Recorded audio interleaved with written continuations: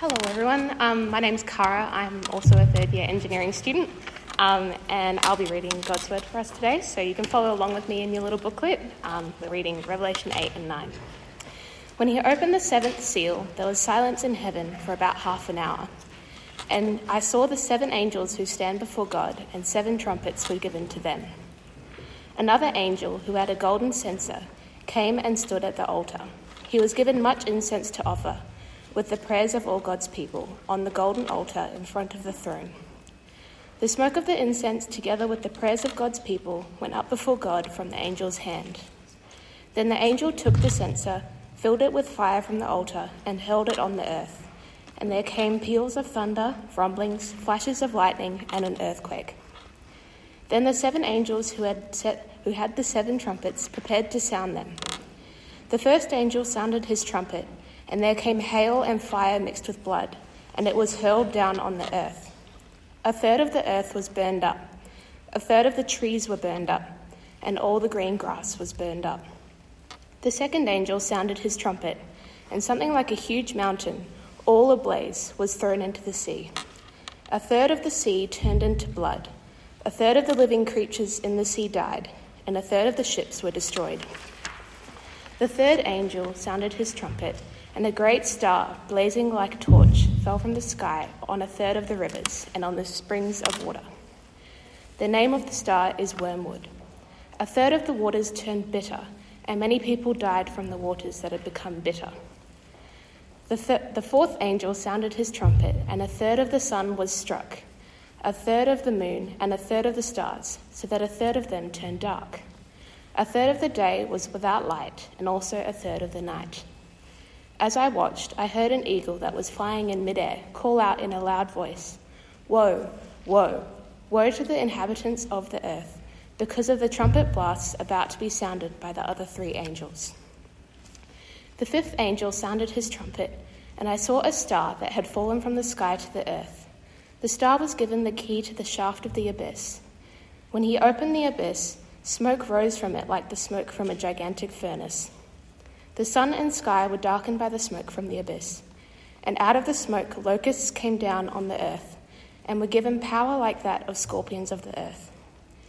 They were told not to harm the grass of the earth or any plant or tree, but only those people who did not have the seal of God on their foreheads. They were not allowed to kill them, but only to torture them for 5 months, and the agony they suffered was like that of the sting of a scorpion when it strikes. During those days, people will seek death, but will not find it. They will long to die, but death will elude them. The locusts looked like horses prepared for battle. On their heads they wore something like crowns of gold, and their faces resembled human faces. Their hair was like women's hair, and their teeth were like lions' teeth. They had breastplates like breastplates of iron, and the sound of their wings was like the thundering of many horses and chariots rushing into battle. They had tails with stingers like scorpions, and in their tails they had power to torment people for 5 months. They had as king over them the angel of the abyss, whose name in Hebrew is Abaddon, and in Greek is Apollyon, that is, destroyer. The first woe is past, the other 2 woes are yet to come. The 6th angel sounded his trumpet, and I heard a voice coming from the 4 horns of the altar of the golden altar that is before God. It said to the 6th angel who had the trumpet, "Release the 4 angels who are bound at the great river Euphrates." And the 4 angels who had been kept ready for this very hour and day and month and year were released to kill a third of mankind.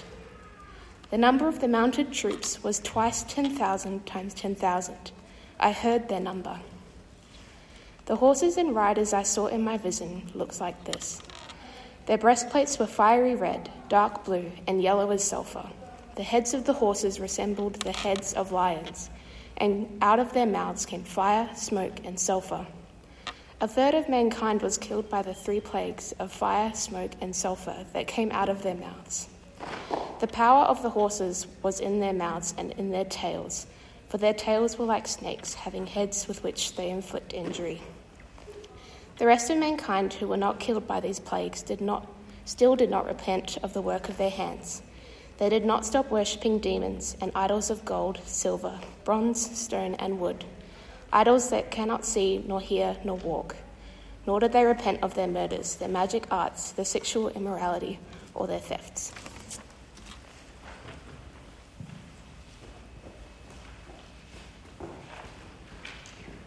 Thanks, Cara. Quite a lot going on in that reading, isn't there? My name is Ben and I'm one of the staff workers here at CU.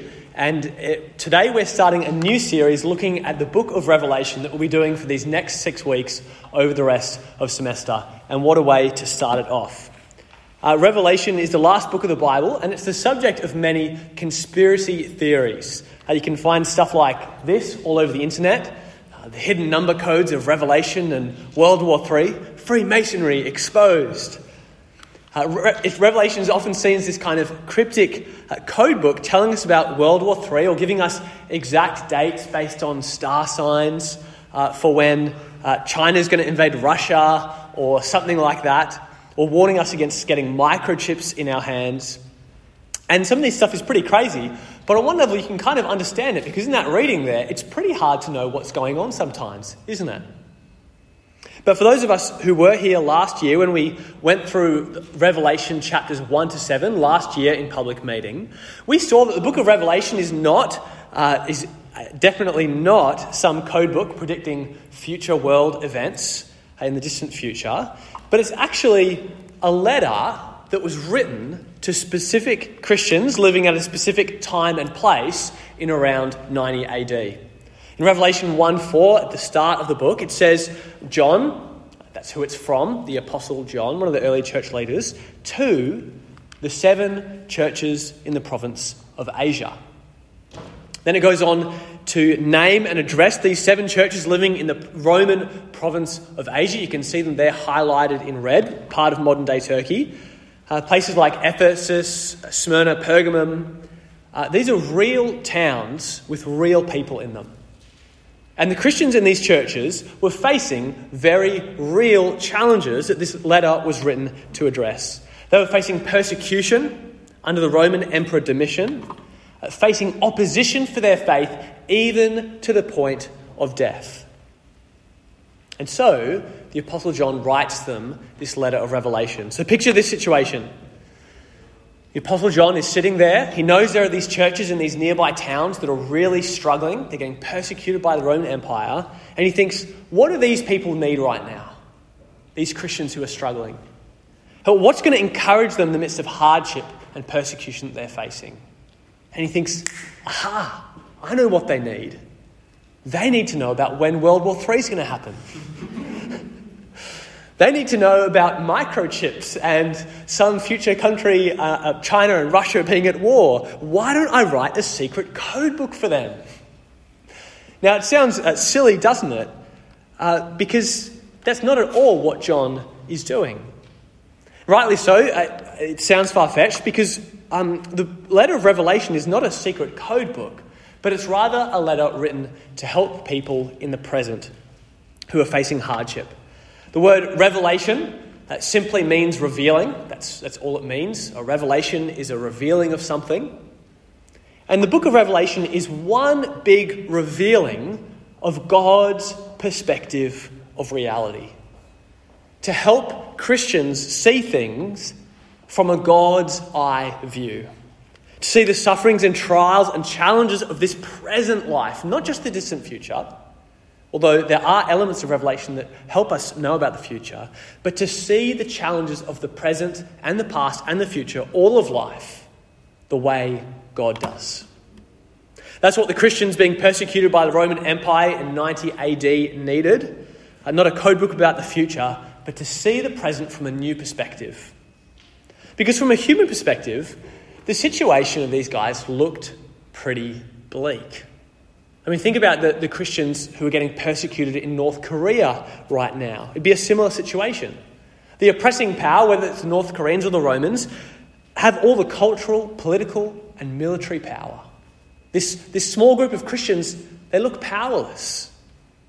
But from God's perspective, things look very different. From God's perspective, it's actually the Christians in the end who will triumph because they've united themselves to Jesus, the conquering lion and lamb who holds the keys of history. So the Christians back then needed to see reality from a God's eye view, and we need that today, don't we? Facing very different challenges, facing very different temptations, and yet we too, today here in the 21st century Australia, need to see all of life from a God's eye view. So if you've got a Bible or handout in front of you, let's look together at Revelation chapters 8 and 9 and see what it has to teach us and how it helps us to see things from God's perspective. Now, as we jump in, we've got to remember that even as we had that reading and all those things were read out that seemed pretty perplexing, what we're reading there is what John is seeing in a vision. It's not describing literal things as they're actually happening. It's describing a vision that John is having, things that he's seeing. So there are a lot of symbols and images. And so let's have a look at some of the imagery here. Have a look with me in your Bibles or handouts at Revelation chapter 8, verses 1 to 5, and have a closer look at what's going on. It says, when he opened the seventh seal, there was silence in heaven for about half an hour. And I saw the 7 angels who stand before God, and 7 trumpets were given to them. Another angel who had a golden censer came and stood at the altar. He was given much incense to offer with the prayers of all God's people on the golden altar in the front of the throne. The smoke of the incense, together with the prayers of God's people, went up before God from the angel's hand. Then the angel took the censer, filled it with fire from the altar, and hurled it on the earth. And there came peals of thunder, rumblings, flashes of lightning, and an earthquake. Okay, so there's a lot going on here in these verses. And first up, we're introduced to this 7th seal. What's this talking about? What's going on? Well, back in Revelation chapter 5, we were introduced to a scroll sealed with 7 seals. Think of like a wax seal that people use to seal letters, or people used to. And that scroll represented something. In this vision, that scroll represents God's unfolding plan of history, of redemption, of salvation, of judgment. And in Revelation chapter 6, as the seals of that scroll are opened one by one, if you've got a Bible in front of you, you can see this happening in Revelation chapter 6. As the seals are opened one by one, John gets this vision of what life is like for humanity between the first and second comings of Jesus. As the seals are opened, we see war, conflict, famine, and plague. Things that are sadly actually pretty common, aren't they? Living in the fallen world that we now live in. It's not about some distant future thing. It's describing what we now see around us, what we experience in the present. That's what happens as the first 4 seals are opened. Conflict, war, famine, and plague. And then when the 5th seal is opened, check out what John sees. This is Revelation 6, verses 9 to 11. It says, when he opened the 5th seal, I saw under the altar the souls of those who had been slain because of the word of God and the testimony they had maintained. It's talking about Christian martyrs, people who have been killed for their faith. They called out in a loud voice, "How long, sovereign Lord, holy and true, until you judge the inhabitants of the earth and avenge our blood?" And each of them was given a white robe, and they were told to wait a little longer until the full number of their fellow servants, their brothers and sisters, were killed just as they had been. So under the altar, John is seeing in this vision these slain Christians, and what are they praying? What's the content, the subject matter of their prayer to God? God, how long? How long until you make things right? How long until you return and avenge us, those who have mercilessly killed us? But they're told to wait. Not yet, God says, not yet. So keep that in mind, because that's in Revelation 6 as the seals are being opened. Then when we come to Revelation chapter 8, the last seal is broken, and what happens? Silence for half an hour. So much climactic things were happening right up to that moment, and then deafening silence. You can just imagine everyone waiting. What's going to happen? And then we're told, verse 2, 7 angels given 7 trumpets. And then, before we're told what happens when these trumpets are blown, That continues in verse 6. Before we're told what happens with the trumpets, look what happens from verse 3. We're introduced to an angel with a golden censer, which is like a little smoky pot chain thing that you would use in religious ceremonies that has like incense in it.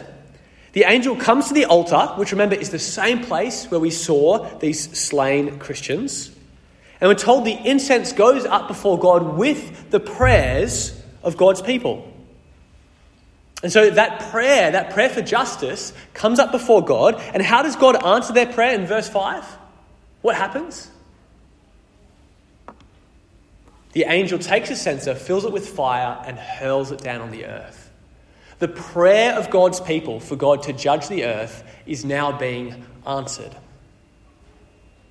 That's what the 7 trumpets represent. God's judgment on those who have opposed him and his people. Now, we don't have time to unpack every verse in detail of what we had read out, but I think if we want to understand what's going on with these 7 trumpets, we've got to understand 3 key things.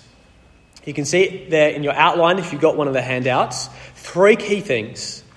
Firstly, they are symbolic depictions of real judgment. So imagine I was describing the recent state election to you, and I said, man, the Labor Party absolutely decimated the Liberals. It was a bloodbath. And someone responded, wait, what? They actually took 1 of every 10 Liberal Party members and killed them? What kind of state election was this? This is insane. Now, what would you say to that person? You say, no, you've missed the point. You've missed the metaphor. We didn't mean they actually decimated them in a literal sense. And maybe they'd say, well, that's silly. Why'd you use a metaphor then? That's confusing. But it's not confusing. As soon as I said the Labor Party decimated the Liberals, you knew exactly what I was talking about, didn't you? If you followed the state election at all, because you knew the context. In the context, it's clear that the Liberals weren't literally executed in the background of the way we use that language. And the reason we use metaphors and symbols all the time is that they're powerful. They communicate much more vividly. It's much more vivid to say, wow, they decimated them. And it's a similar idea when we come to Revelation. It uses a lot of symbols and metaphors to communicate. The only problem is, because we don't know our Old Testaments very well, and as well as the original recipients of Revelation would have, we're often unfamiliar with the context. And so we often end up committing that same thing and going, whoa, they literally killed them? We tend to read things in Revelation often literally when we shouldn't. So have a look, for example, at Revelation chapter 8, verse 10. This is the 3rd trumpet being described. It says, the 3rd angel sounded his trumpet, and a great star, blazing like a torch, fell from the sky on the 3rd of the rivers and on the springs of water. The name of the star is Wormwood. A 3rd of the waters turned bitter, and many people died from the waters that had become bitter. I think we tend to read that and think, whoa, what, a star is literally going to fall on the earth? But how does that even work? A star is bigger than the earth. Wouldn't it destroy the whole earth? And how is it going to fall on a 3rd of the rivers? All the 3rd of the rivers aren't in one place. How could even a big comet do? It just doesn't make any sense. And it's like, well, yeah, we shouldn't be taking it literally. There's a context to this. We're missing the point if we read it that way. And so, in the Old Testament, in Isaiah 14, for example, the image of a star falling from heaven to the earth is used to describe the fall of Babylon, one of the powerful empires of the ancient world. So in Isaiah 14, from verse 3, it's speaking to Israel, and it says, on the day the Lord gives you Israel, for context, Israel was persecuted and oppressed by the Babylonians, just like Christians were oppressed by the Romans. It says, on the day the Lord gives you relief from your suffering and the turmoil and the harsh labour forced on you by the Babylonians, you will take up this taunt against the king of Babylon. How the oppressor has come to an end. How his fury has ended. The Lord has broken the rod of the wicked, the sceptre of rulers, which in anger struck down peoples with unceasing blows, and in fury subdued nations with relentless aggression. So here, Babylon is pictured. They've got this big stick. They're whacking all these other nations, oppressing them. And it says God is going to save Israel from them by judging Babylon.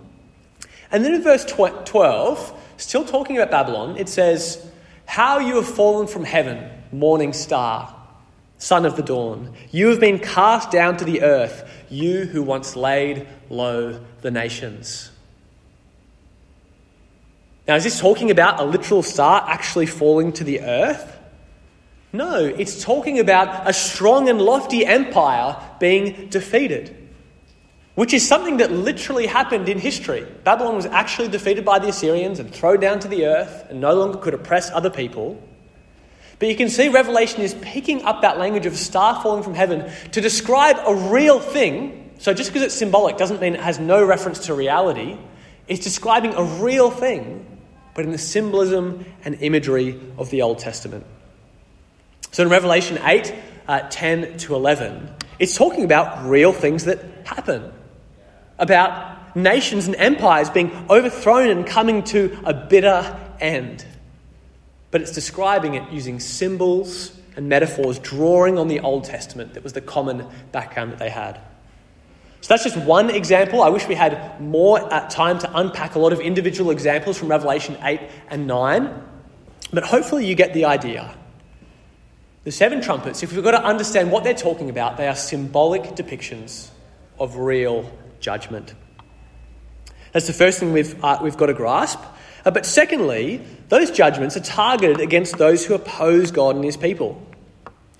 Because you see, Revelation does describe some things, some hardships, that are experienced by all people on the earth, whether they're Christian or not. So the 7 seals back in chapter 6, for example, when they talk about the 4 horsemen of the apocalypse, which are symbolic of real war, conflict, famine and plague happening, well, those are things that affect all people on the earth, don't they?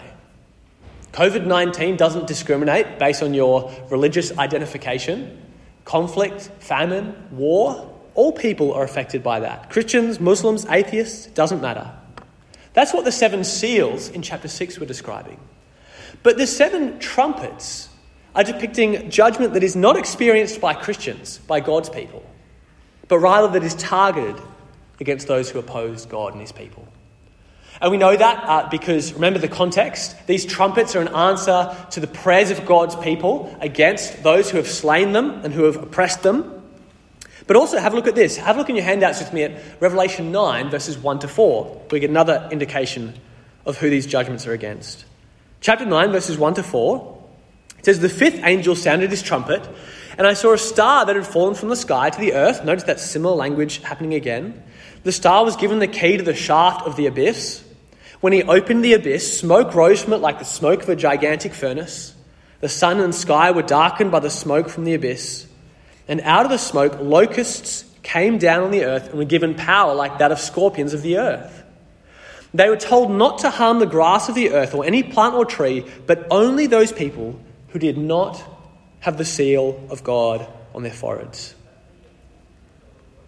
Now notice that. These locusts, which often in the Old Testament are symbolic of soldiers, of this mighty throng of an army coming, are told that they can only harm those who do not have the seal of God on their foreheads.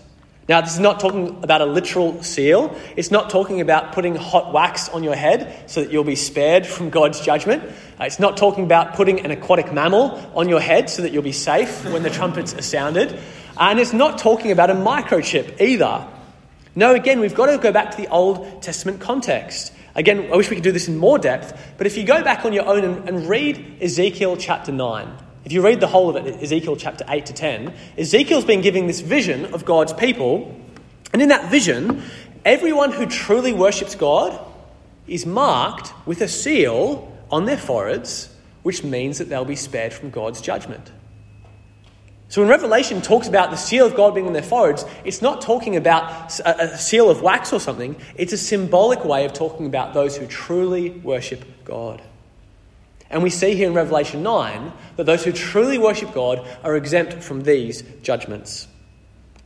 So that's the second thing that we've got to see. Firstly, these are symbolic depictions of real judgment. Secondly, they're targeted against those who oppose God and his people. And thirdly, these are not depicting the final judgment that will come at the end of history, but are rather a warning to repent before that final judgment comes. And it's important to be clear on this because these trumpets, when you read them, they sound pretty end-of-the-world-y, don't they? They sound pretty, it's all over, pretty catastrophic. Stars falling from the earth, surely that's everything falling apart. But remember, this is symbolic imagery. A star falling from the earth doesn't mean the universe is being wiped out. It means that nations are being overthrown. And sure, the fall of a nation is a catastrophic event, but it's the kind of thing that's happened all the time throughout history, hasn't it? It's not an end of the world kind of thing. And we know the trumpets are not the final judgment because of what we read in verses 20 to 21. Have a look in your handouts with me. 20 to 21, the very last verses there. Look what it says. All these judgments come, and then it says, even after all of this, the rest of mankind who were not killed by these plagues still did not repent of the work of their hands. Not stop worshipping demons, idols of gold, silver, bronze, stone and wood, idols that cannot see, hear or walk, nor did they repent of their murders, magic arts, sexual immorality or their thefts. So here we see that even as the judgments fall, there is still time to repent. Now the word repent, it sounds like a bit of a religious word, but it simply means, to repent means to turn. To turn away from sin, from living for ourselves, and to turn to God. And this is saying that these trumpets, even as they happen, there is still opportunity, there is still time to turn back to God, to turn away from living for ourselves and live for Him, to trust in Jesus. And that means that these trumpets can't be the final judgment, because when the final day of judgment comes, there will be no more opportunity to repent. It's this life, this is the life that God has given us to turn back to Jesus. So here's a key question then. Well, when do these trumpets happen? If they're not describing God's final judgment on the last day, when will the judgments depicted by these trumpets take place? Well, the answer is they've already begun. They've already begun.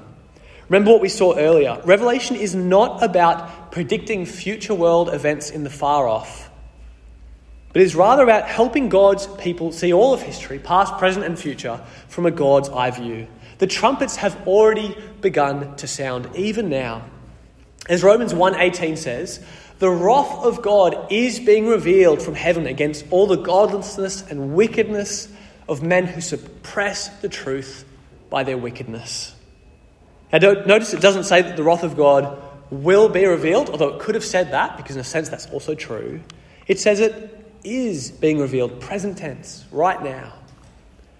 So what the trumpets are showing us is that even before the final judgment comes, even right now God's wrath is being revealed, not yet in full measure, but only in part. But it's also showing us that as the time draws closer to that final day of judgment, the trumpets, you see an escalation from the first 4 trumpets to the next 3. It pictures that there is going to be an increasing manifestation of God's judgment on this sinful world before Jesus comes again. But that even while that happens, even as we see things around us, war, famine, plague, nations being overthrown, even as that happens, there is still time to repent. Now here's the thing, you read a chapter like this and it's pretty heavy, isn't it? All this talk about wrath and judgment. We might be thinking, man, God sounds kind of mean. So much wrath and warnings and judgment. Why is God so mean? But here's the thing. I don't know if you've ever thought about this. If God was mean, why do you think he would give all these warnings? If God really loved judging, why wouldn't he just judge? Why wouldn't he just bring the final judgment right now? Oh yes, I've just been looking forward to crushing these little ants. If that's what God was like, why wouldn't he do it? Why would he give all these advance warnings? And the answer, of course, is that God warned us about judgment, like he does here in Revelation 8 and 9, because he wants us to turn and be saved. And so every time you see in the Bible God giving warnings of judgment, don't read that and think, wow, God is mean. Think, wow, God is merciful. God doesn't want me to face this. He wants me to turn to him and be saved. In Ezekiel 33:11, Ezekiel's a book with a fair amount of warnings about judgment in it. This is what God says. Ezekiel 33:11, "As surely as I live, declares the sovereign Lord, I take no pleasure in the death of the wicked, but rather that they turn from their ways and live." Turn from your evil ways. Why will you die, people of Israel? He's pleading with them to turn, to repent, to come back to him. God doesn't warn us because he wants to judge us. He warns us because he doesn't want to judge us. Warnings of judgment are not a sign that God is mean. Warnings of judgment are a sign that God is merciful. And that's what we see in the 7 trumpets here. He doesn't delight in the death of the wicked. He wants us to turn back to him. He wants us to put our trust in Jesus before it's too late and be saved. So that's what the 7 trumpets are about. They're symbolically depicting God's very real judgment against those who are opposed to him, not just in the future, but even now, as a warning shot across the bow. A call to repent and turn before it's too late. But what does that actually mean for us today? It's an important question to ask. But to answer it rightly, first we've got to ask what it meant for God's people back then. Because remember, Revelation wasn't written first and foremost to 21st century people in Australia, but rather for churches around 90 AD who were suffering persecution at the hands of the Roman Empire. So we've got to ask, what did it mean for them? What was the significance? Why did they need this revelation? Why did they need this revealing of the 7 trumpets to see things from a God's eye view? Well, remember, as we saw in Revelation 6, that these trumpets were an answer to the prayers of God's people who were being slain, saying, "How long, O Lord, until you avenge those who have killed us?" Now, it's a bit hard to imagine what this would be like. I certainly find that to be the case. So let's do a little thought experiment for a moment. Picture in your mind your church. Picture your Sunday gathering, if you're a Christian and if you have a church that you go to. Picture your Sunday gathering. You're there on a Sunday morning or evening or whenever it is. Picture the people that you know from your small group or whatever coming in and out. You're getting ready to come together to hear God's word and worship him. Picture that scene. Have you got that picture in your mind?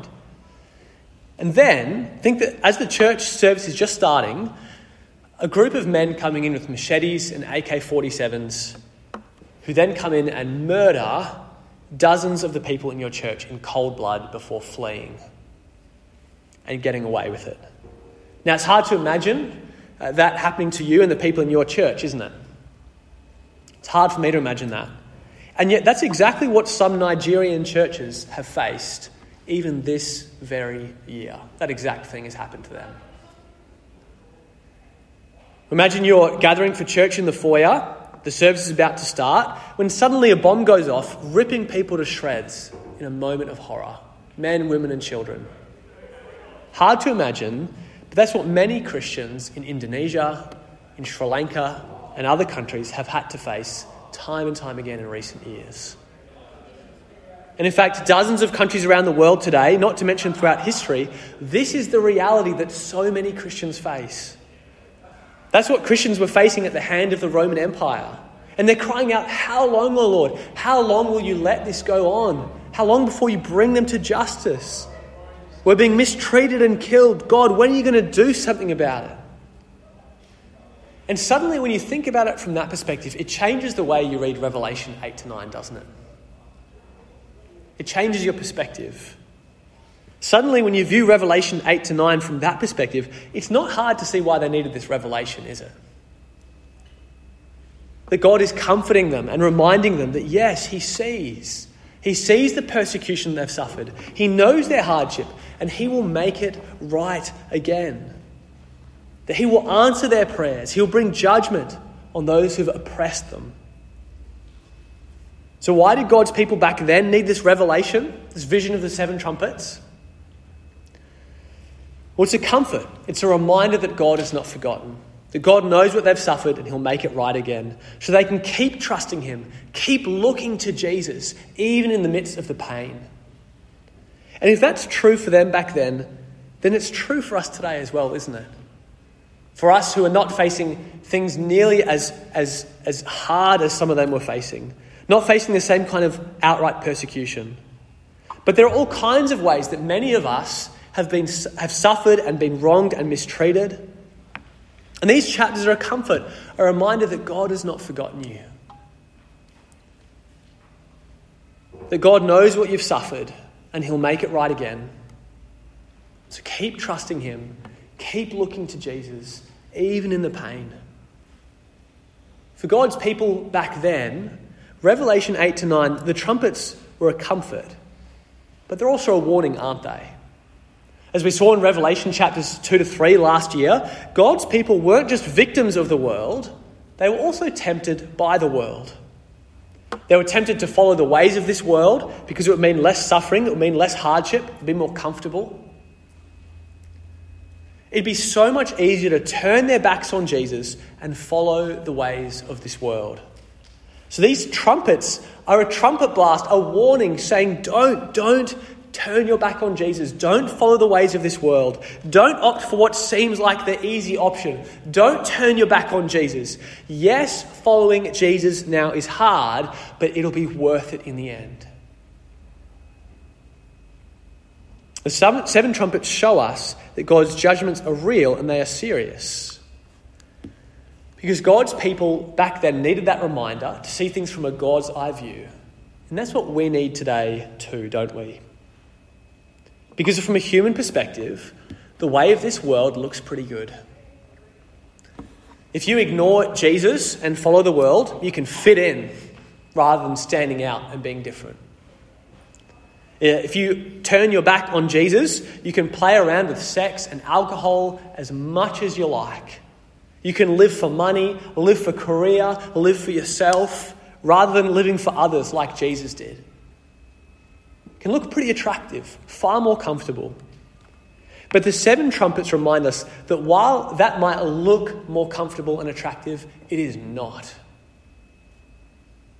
The world might promise so much, but in the end it will fail to deliver.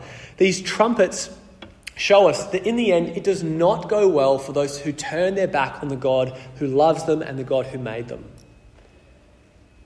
These trumpets are a warning, a shot across the bow, to trust in Jesus and him alone.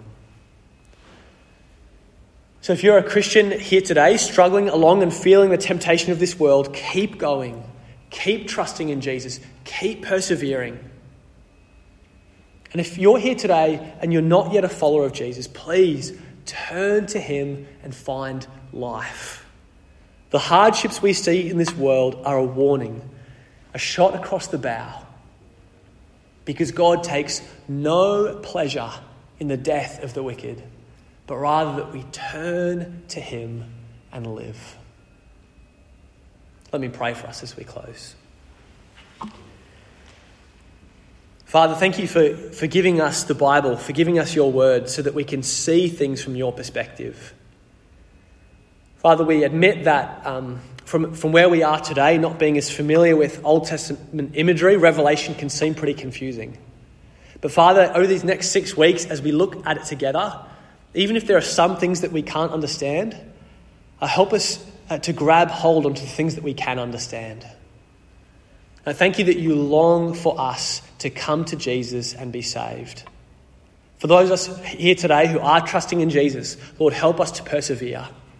And for those who aren't, Lord, may we see Jesus for who he is and come to him and find life. And we pray this in Jesus' powerful name. Amen. All right, well, that's it for public meeting today. We're going to hang around for a bit and chat. If there's stuff that talk has raised for you or the passage has raised for you, feel free to chat to each other. Feel free to come chat to me afterwards. And next, maybe in 10, 15 minutes, a bunch of us will probably head over to the ref and keep chatting and having a good time. So we'll catch you around.